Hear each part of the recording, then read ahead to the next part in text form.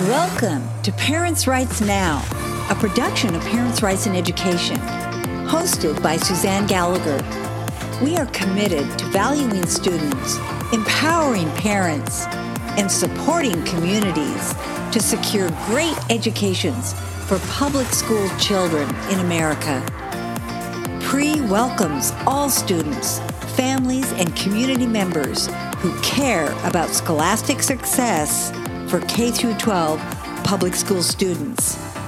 Visit our website, parentsrightsined.org, and like us on Facebook. Our chapters include Arizona, Alaska, Colorado, Idaho, Illinois, Montana, Ohio, Oregon, Texas, Washington, and Wisconsin. Join us by filling out the form on our website titled Join Us. You will find information regarding issues and information about local and state chapters. Hey guys, it's Suzanne Gallagher, and it is Tuesday, the 8th of March, and we are up to our eyeballs signing up chapter leaders for PRE. And in addition to that, in the state of Oregon, we are endorsing candidates. We have endorsed Mark Thielman for governor. He's a fantastic, perfect candidate to represent our issue, and that is parents' rights in education. He is a very well-known, now nationally known, superintendent of a small school district in Oregon.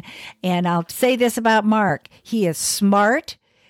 Nobody intimidates Mark Thielman, and he will fight for our issues in the state of Oregon.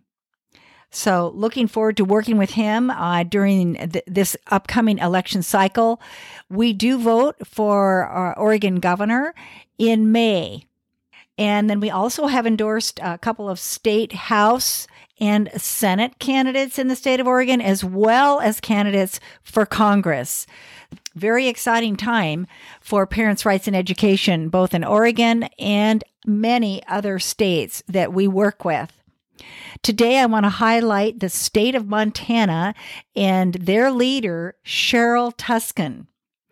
Cheryl she is right on when it comes to the issues. She is fierce. She fights for those rights, and she is leading Montanans in the fight for parental rights. She was just featured in an article by the Montana Free Press. And that article came out on the 4th of March, and is written by Alex Sakariason. And it's titled, What the Parental Rights Movement Wants. And I want to share that article with you today. It may take me a couple of podcasts to get it all complete, but wow, what a powerful article about what's going on in Montana. Now, as you are listening to it, I want you to understand that Cheryl is not a professional. She is an activist. She is an activist leader for parents' rights in education.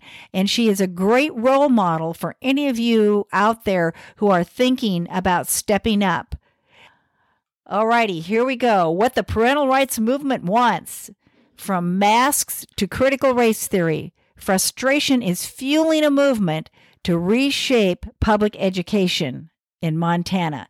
And by the way, who would think that Montana would have an issue along these lines? Oh, yes, they do. Just like Idaho and other states, even Arizona and Texas. I mean, the states that you would think would be no problem. We always think somebody else is worse than us, don't we? Or better than us. But actually, they're all about the same. They're all being attacked by the same individuals who want to upend parents' rights. So here we go. This is the article. When Jen Schneider and her husband Chris withdrew their 2 elementary-age boys from the Billings school system last fall, the decision was heartbreaking. Schneider had played an active role in their education since her oldest son's early days in kindergarten, volunteering to help with school events and in classrooms, and she developed a deep respect for and connection to the educators in her children's lives.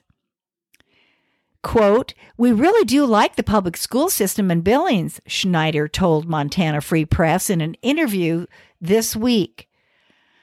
"One of my best friends is a teacher. We've gotten to know our public school, our elementary school, pretty well, and we really love the principal and the teachers. Public school is what we chose for education." The problem was masking. On the eve of the fall 2021 semester, an outbreak of COVID-19 on Skyview High School's varsity football team prompted Superintendent Greg Upham to issue a last-minute mandatory masking policy for all students and staff in the district. Schneider said her sons hadn't fared well with masking the previous year.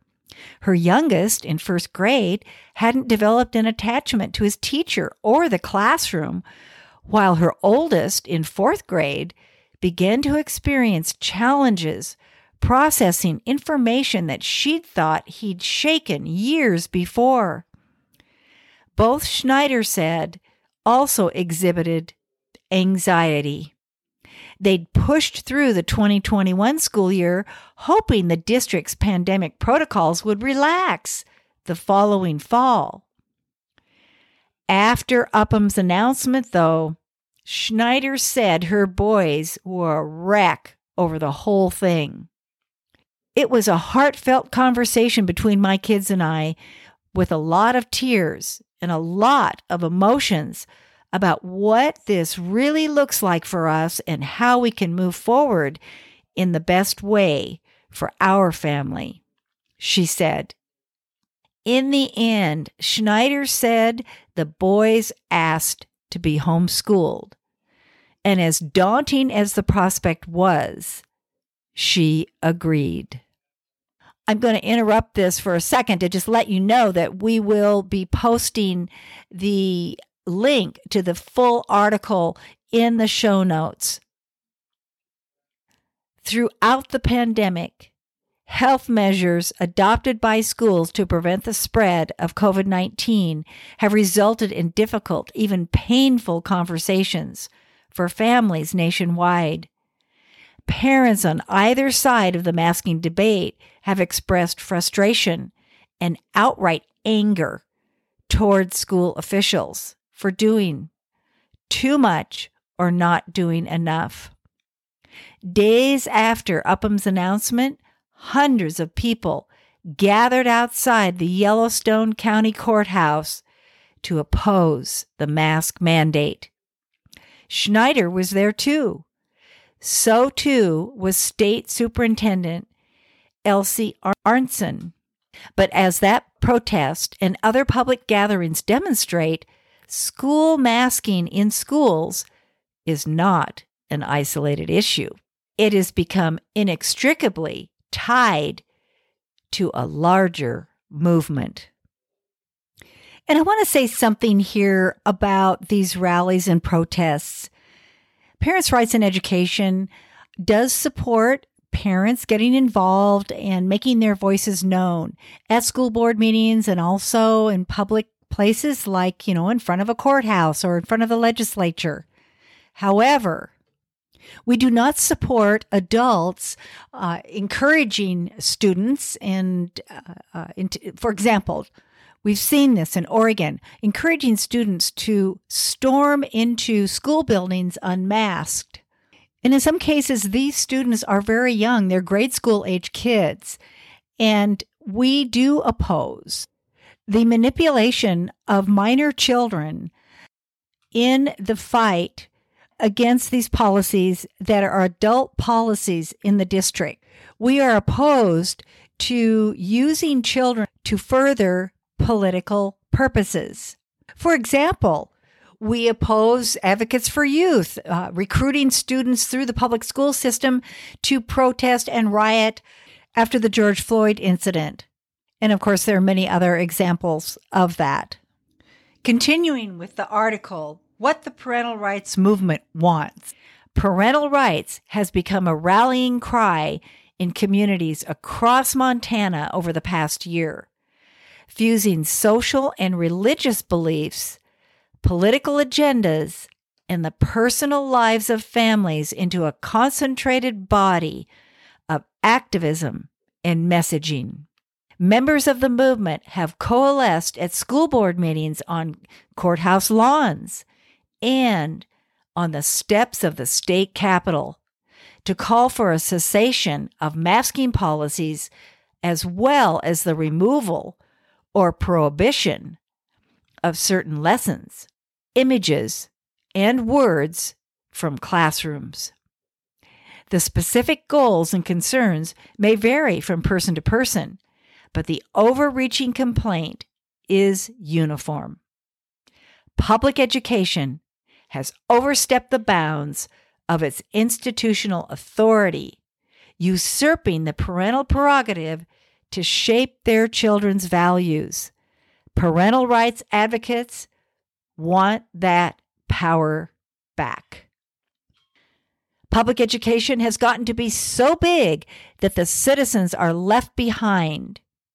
As education experts from the United States Department of Education make decisions for the smallest of communities, and local school boards rubber stamp policies that are attached to funds.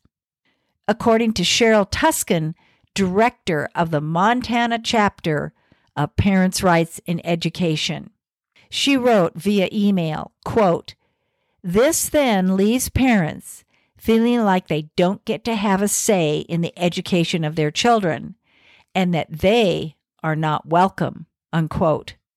Parents' Rights in Education, or PRE, is a national nonprofit that opposes mandatory masking policies, critical race theory, comprehensive sex education, and what it calls an out-of-balance representation of LGBTQ ideology in public schools.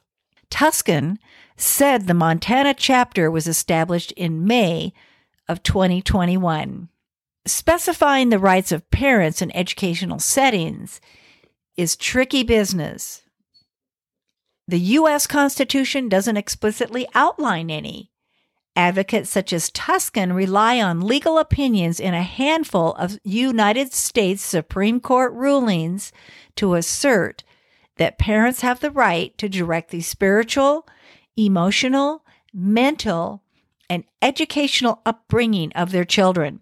Republican-led efforts in Congress over the past decade to formally enshrine those rights in the Constitution have repeatedly failed to gain traction and have resurfaced as recently as last fall in response to the latest wave of national debate.